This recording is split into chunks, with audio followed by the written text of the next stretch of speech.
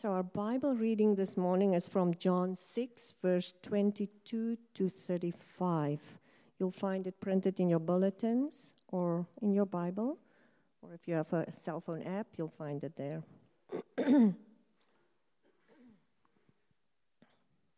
John 6, verse 22 to 35. On the next day, the crowd that remained on the other side of the sea saw that there had been only one boat there, and that Jesus had not entered the boat with his disciples, but that his disciples had gone away alone. Other boats from Tiberias came near the place where they had eaten the bread after the Lord had given thanks.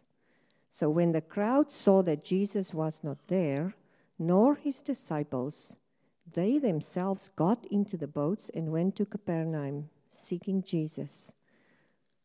And when they found him on the other side of the sea, they said to him, "Rabbi, when did you come here?" And Jesus answered them, "Truly, truly, I say to you, you are seeking me, not because you saw signs, but because you ate your fill of the loaves. Do not work for the food that perished, but for the food that endures to eternal life, which the Son of Man will give to you. For on him God the Father has set his seal." Then they said to him, "What must we do to be doing the works of God?" Jesus answered them, "This is the work of God, that you believe in him who he has sent." So they said to him, "Then what sign do you do, that we may see and believe you? What work do you perform?" "Our fathers ate the manna in the wilderness. As it is written, he gave them bread from heaven to eat." Jesus then said to them, "Truly, truly, I say to you, it is not Moses who gave you the bread from heaven, but my Father gives you the true bread from heaven. For the bread of God is he who comes down from heaven and gives life to the world." They said to him, "Sir, give us this bread always." Jesus said to them, "I am the bread of life. Whoever comes to me shall not hunger, and whoever believes in me shall never thirst." This is God's word.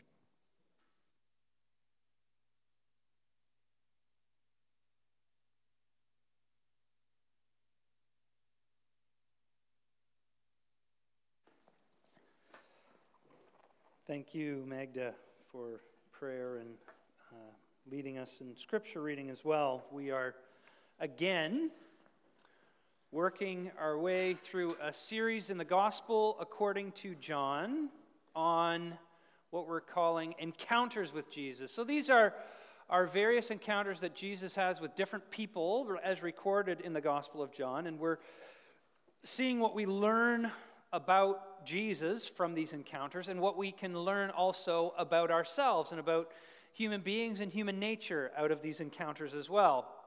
And this time, what's unique about the encounter is we're looking at how Jesus interacts not with an individual specifically, but with a crowd of people.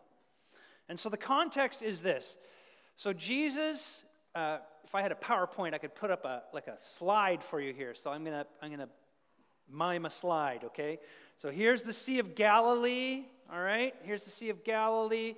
Here's the city of Capernaum. Jesus was there on the west coast of the city of Capernaum.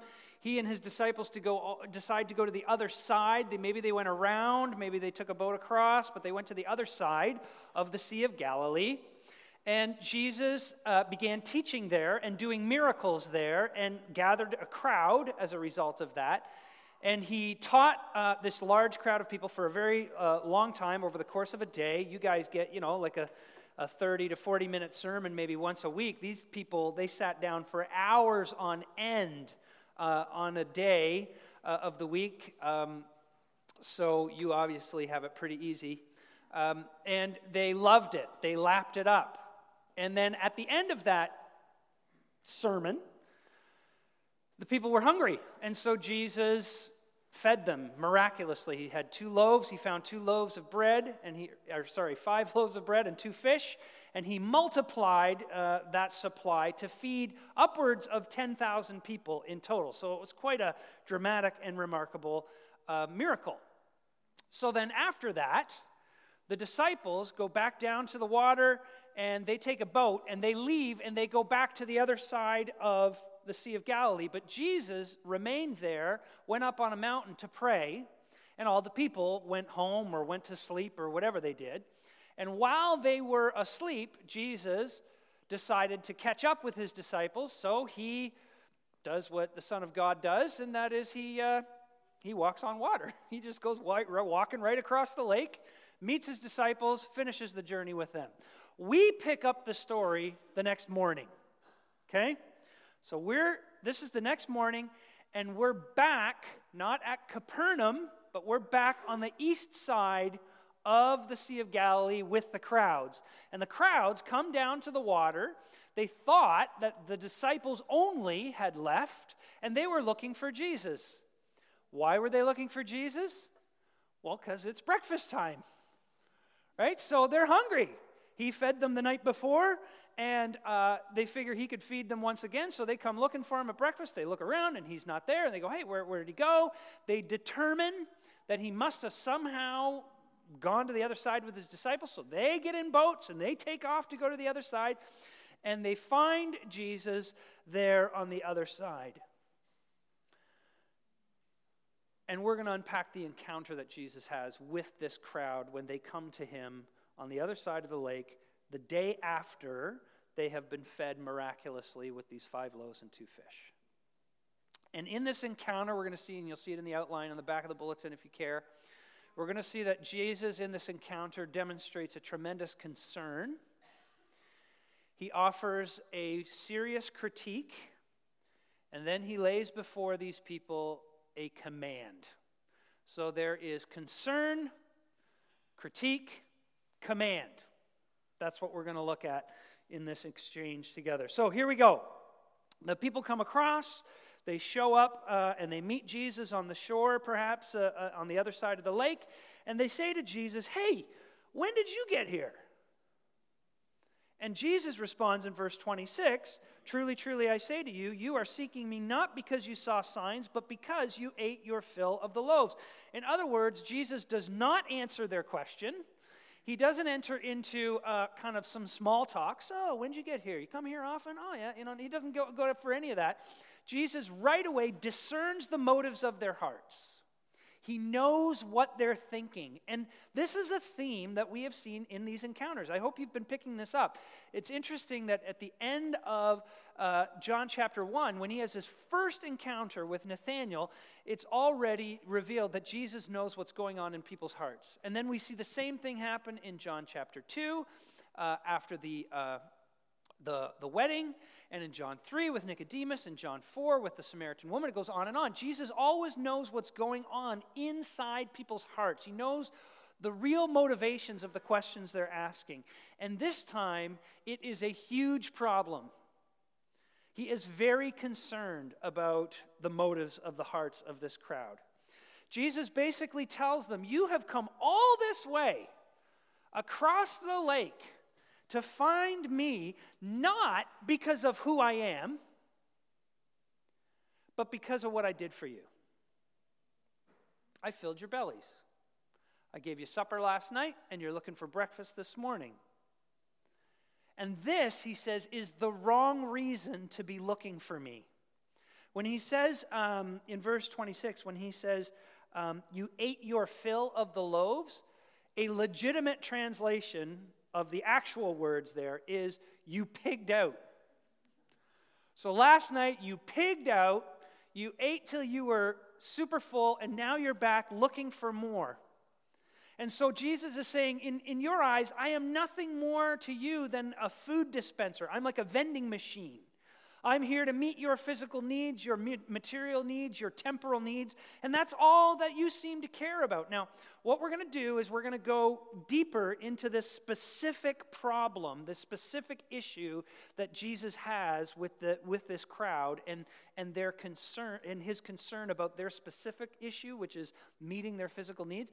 But for the moment, what I want to emphasize for you, and you need to realize, is that Jesus is always, constantly, it seems, throughout the Gospels, almost scared, if I can use that term, that people will seek him out and follow him for the wrong reasons.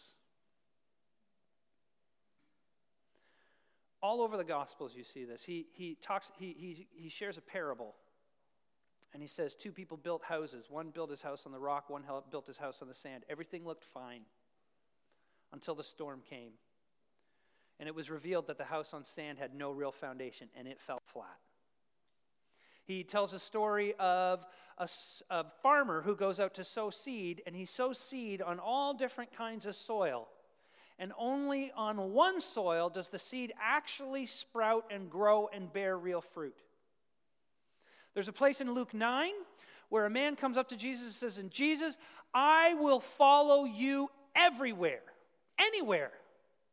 In other words, I am all out for you, Jesus. I am 100% committed. Wherever you want to go, I'll go. Whatever you tell me to do, I will do. And he's pumped and excited to become part of Jesus' grand mission and part of his team. And Jesus practically stops him in mid-sentence and he says, "Foxes have holes and birds have nests, but the Son of Man has nowhere to lay his head."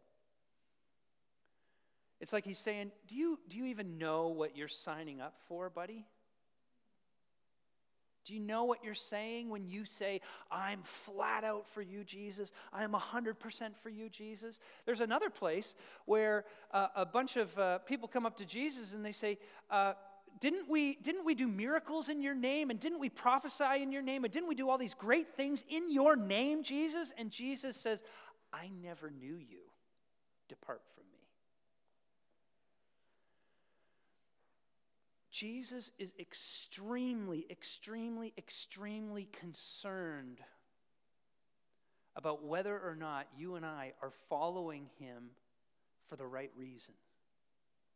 And in each of these instances, and what we see with this crowd as well, is that people actually, they often do think they're following Jesus for the right reasons and not realizing they're off base until Jesus reveals it to them, until he confronts them.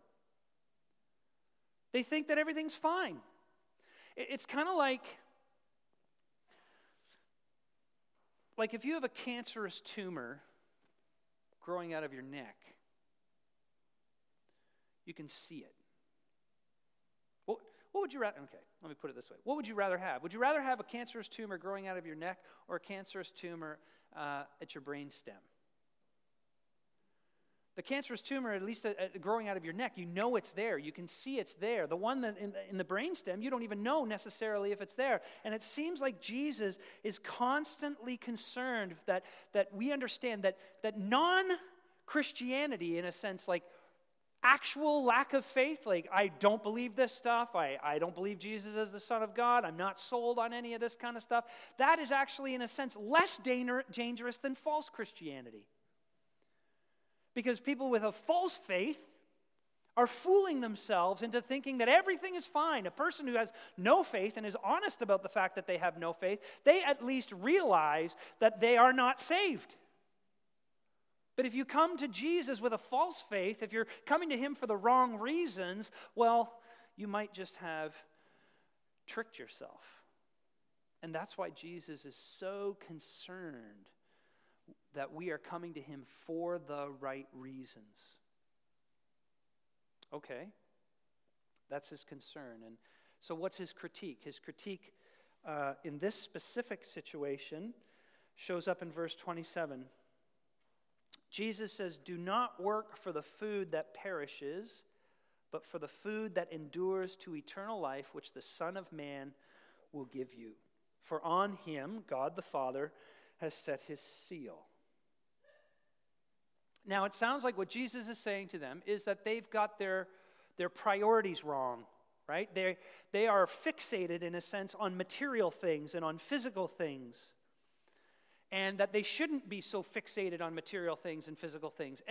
And that is a theme that Jesus brings up time and time again, and you and I probably need to be critiqued and need to be admonished or need to be rebuked on our foolishness on taking physical things and making them more important, or material possessions making them more important than spiritual things. And even as I was reading this, I kind of thought, oh yeah, I know what Jesus is talking about. He's talked about this many times. But then it struck me, and this is what is absolutely astounding to me. Think about this.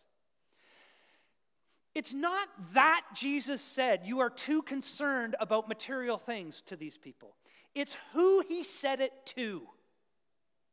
You and I live in the West. We are the richest, most decadent culture in the history of civilization. You and I have no idea how unbelievably rich we are. And in fact, there's a lot of historians who say that because we are so ridiculously rich, it won't be long before our civilization falls apart. Because decadence seems to always precede decline. There, how's that something to chew on when you go home? Oh, great. Our civilization's falling apart because we're rich. But listen, here is Jesus talking to people who live in what's called a subsistence society. A subsistence society is the kind of culture where people literally know what it means to ask God for their daily bread. This is a culture where they don't put away money for retirement and stuff like that. They put away money for today's meals. This is what these people were living in each and every day. They lived in a subsistence society. They needed their daily bread each and every day. And Jesus says to them, of all people, you worry too much about your temporal needs. You are so fixated on your physical material needs that you cannot see beyond them. And think about how extremely they could not see beyond them. This is how bad it was. Do you not think, let me put it that way, if you were there and you saw Jesus take 2 fish and 5 loaves of bread and just start breaking them up, and it just keeps coming, like at some point, you're thinking, he's a magician. I get that. I was at a dinner on Friday night. There was a magician there. They can do cool sleight of hand stuff. But eventually, once you get to, he's fed now like 5,000 out of the 10,000 of us, and he just keeps ripping more bread off of that loaf, at some point, aren't you freaking out and saying, okay, this is not magic anymore. This is insanely different than anything I've ever seen before. Who is this guy? See, Jesus says in the passage, he says, you're supposed to work for the food that I can give you because I'm the one God has put his seal on. Remember we read that? Well, Jesus is saying, God put a seal on me. When I made all that food for you, God put his seal on me. So here he is. Jesus is saying to them, look, I did this incredible miracle. I fed you from next to nothing. And what did you do? Did you fall down and worship me? Did you come to me and say, you must be the Messiah who has come to satisfy all our deepest needs? No, you thought you found the gravy train. You see the product.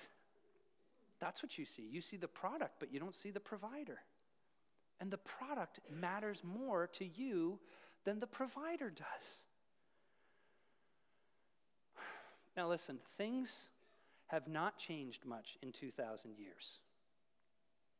If you promise to meet people's needs, and that what I mean by needs is their felt needs, their material needs, their immediate needs, you can gather a crowd.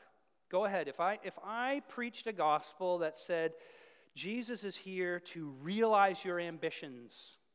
Jesus is here to help you have your best life today. Jesus is here to help you prosper so that your life will be free from hardship and free from suffering. All you need to do is claim that truth. Does that sound familiar to any of you? Have you guys ever heard of the prosperity gospel? Thousands and thousands and thousands of people flock to the prosperity gospel preachers every Sunday. In North America, thousands, and sadly, in other places in the world, by the millions. It's so attractive to them. God just wants me to be happy. I hear that all the time from people. God just wants me to be happy. And if we just promise them that God will make them happy, you can gather a crowd very, very easily. But that's not what Jesus offers. Jesus doesn't offer to make us happy. Nowhere in the Bible will you say that God promises to make us happy. Did you know that? He doesn't promise that. He doesn't even offer that. You know what he offers? He offers himself to satisfy our deepest needs. Now, this is tough, okay? This is tough. This is tough to accept because you have real important needs right now. You got issues in your life. You got relationship problems. You've got money problems. You've got health problems. You've got problems. And it sounds to me like I'm saying those mean nothing. That's not what I'm saying. They had problems too. They needed food. What did Jesus do? He satisfied them. But this is the shocking reality, okay? Jesus is telling them and he's telling us our deepest, most ultimate need is not physical. Your body will die if it does not get food. That's true. But more seriously, your soul will die without Jesus.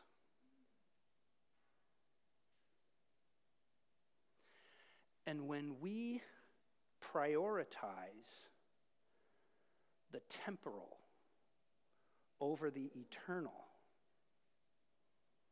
you simply cannot come to Jesus rightly because that's not his priority.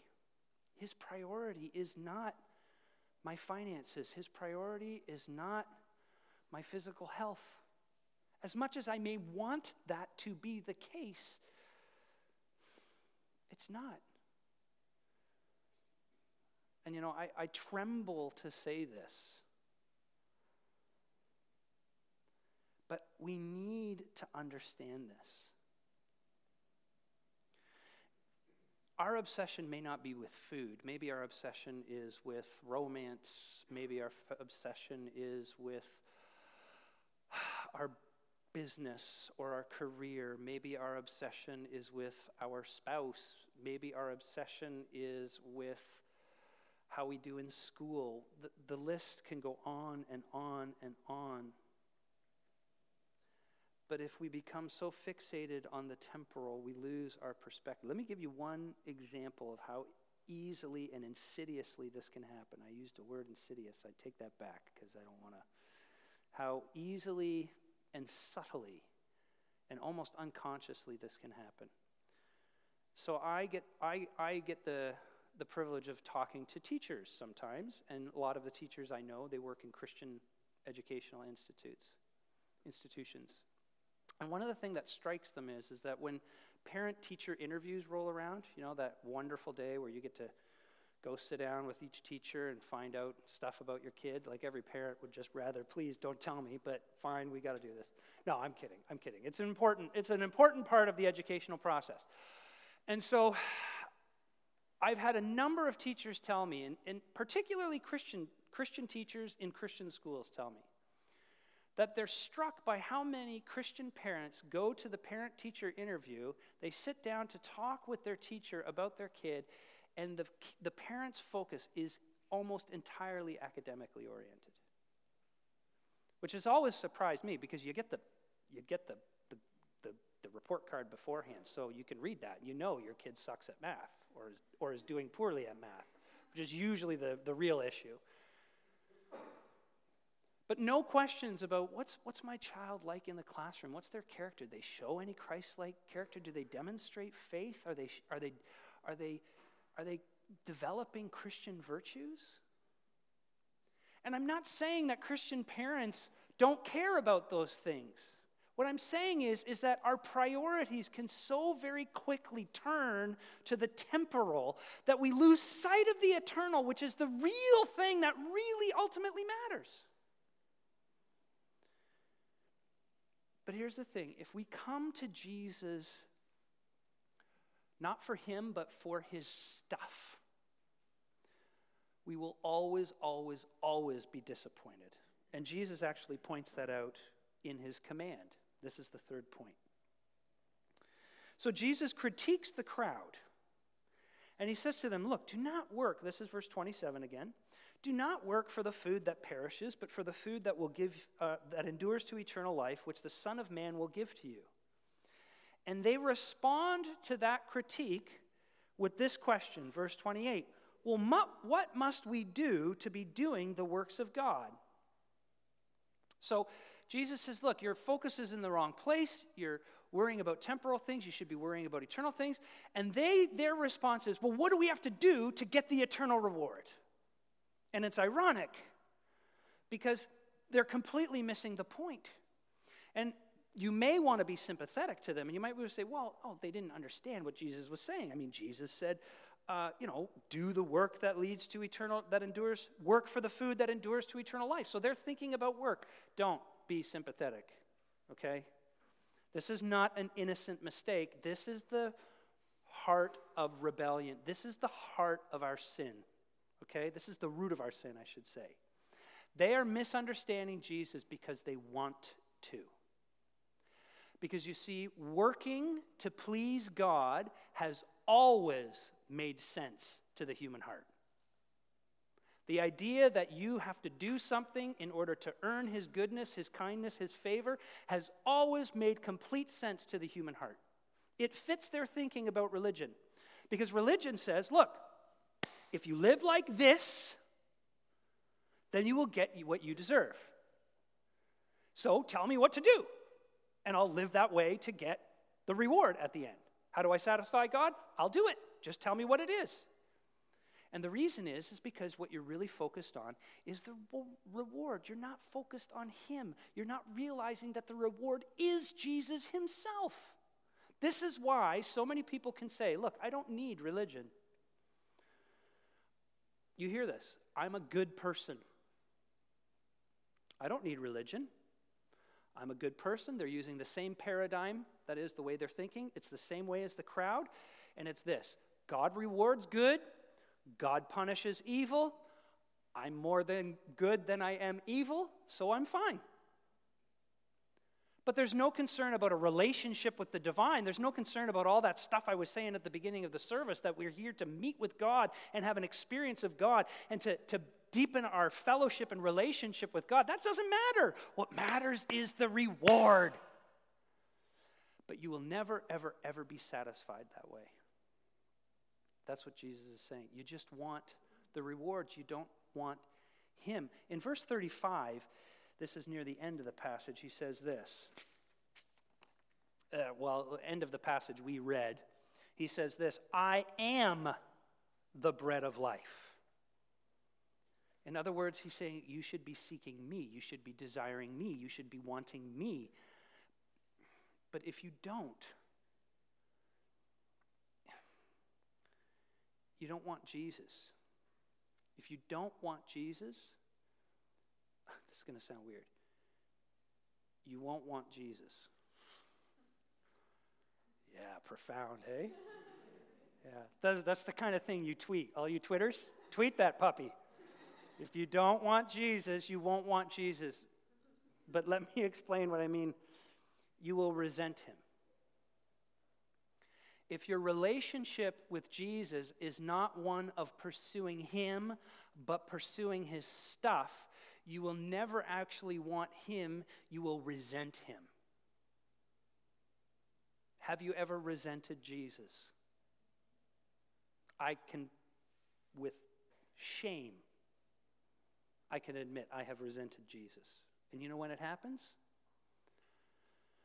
When my life isn't going the way I expected, when things aren't happening the way I think that they should happen, when things are difficult and I face trials that pop up that I didn't think should happen, then I start to resent Jesus. I come to Jesus and I say, wait a minute, what's wrong with you? I'm trying hard here. I'm working hard for you. I'm doing your work, for crying out loud. I'm a pastor. I'm a church planter.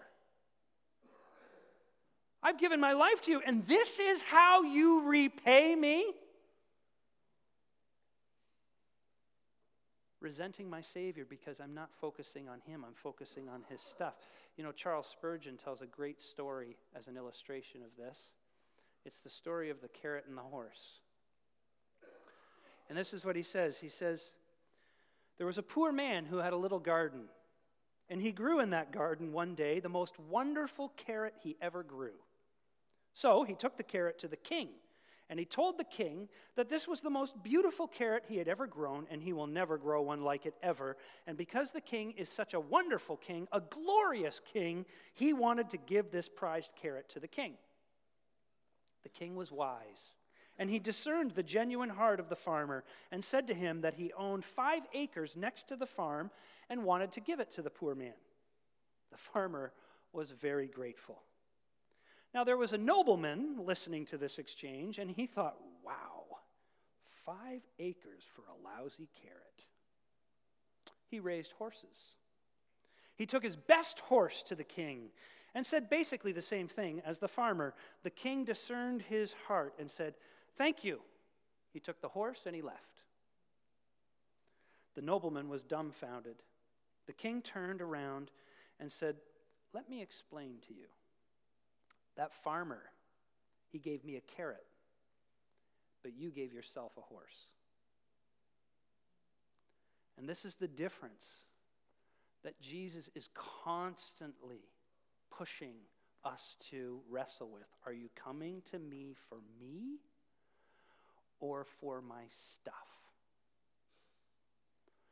And I know that I've been in this situation, and Jesus rebukes me with the same words that he rebuked the crowd. In verse 29, he says, this is the work of God, that you believe in him who sent me. In other words, I never told you to do all that. You told yourself you had to do all that to come to me. You had to do all this work to get my rewards. And Jesus is saying, if you want me to truly satisfy you, you have got to give up trying to manipulate me and just come to me and eat. Put yourself in my hands, put your life in my hands, and be fed by me. Let me close with this. We need a reminder. This is the reminder we need. Yes, every one of us in some way is a sufferer in need of comfort. No doubt about it.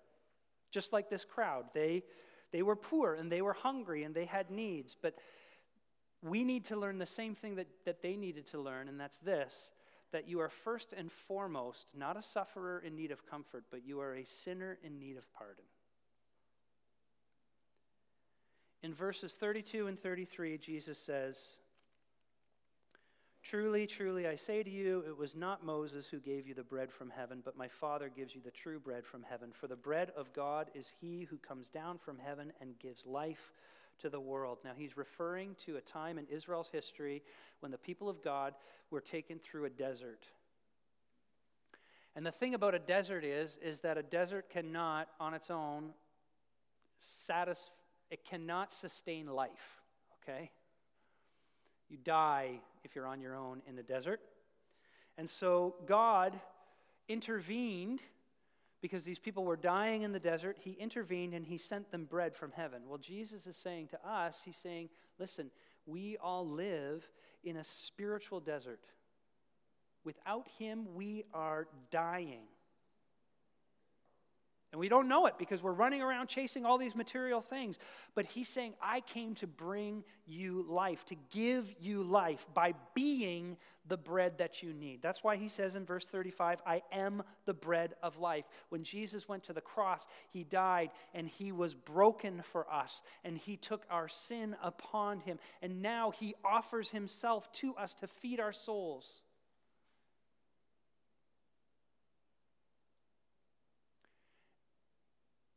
And not to get too personal, to freak you out too much, but I can promise you that you need to hear this constantly. Because I walked in here this morning, and at 5 to 11, I sat in that chair, and at 11 o'clock, I got up, and I went behind here, and I went, where is everybody? Oh, no. Come on, Jesus, where are all the people? I'm trying to grow your church here. How come they're not coming to your church? And the next thing I know, I'm walking my way through all these songs in the worship service, thinking to myself the whole time, what do I got to do to change? How do we make this church grow better? Where are all these people? Come on, God, are you with me or are you against me? And then I got to come up and preach this sermon.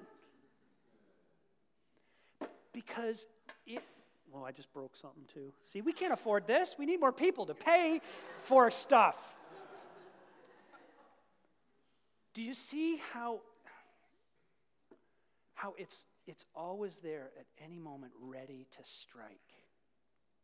And only if we are constantly feeding on Jesus,